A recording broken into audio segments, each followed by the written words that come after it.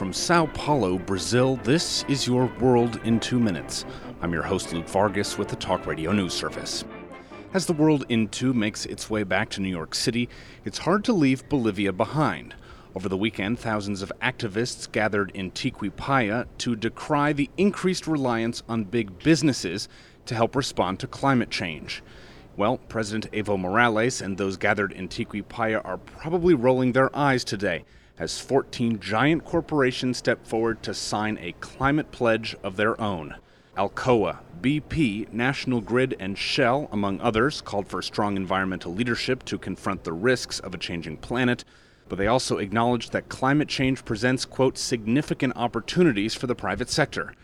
Nowhere in their pledge did the companies commit to keeping low-emissions technologies affordable for the developing world or support the relaxation of patents on key technologies.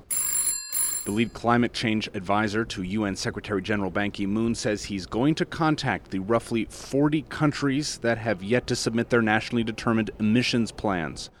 The Paris Climate Treaty, set to be signed in December, will likely make reaching those commitments voluntary, not binding, but the pledges do help the treaty's drafters to know what language needs to be strengthened. More than 150 countries published their commitments before an October 1st deadline. But among those still holding out, some don't look like they want to play along at all. Venezuela, South America's largest oil exporter, says it doesn't care about UN deadlines, and given its petro-dependency, it's unlikely it would even be able to propose much in the way of cuts. The same holds true for Nigeria, Africa's largest oil exporter, and Saudi Arabia. The majority of OPEC nations have thus far decided not to release any national emissions pledges. For more global news headlines, visit talkradio.news.com.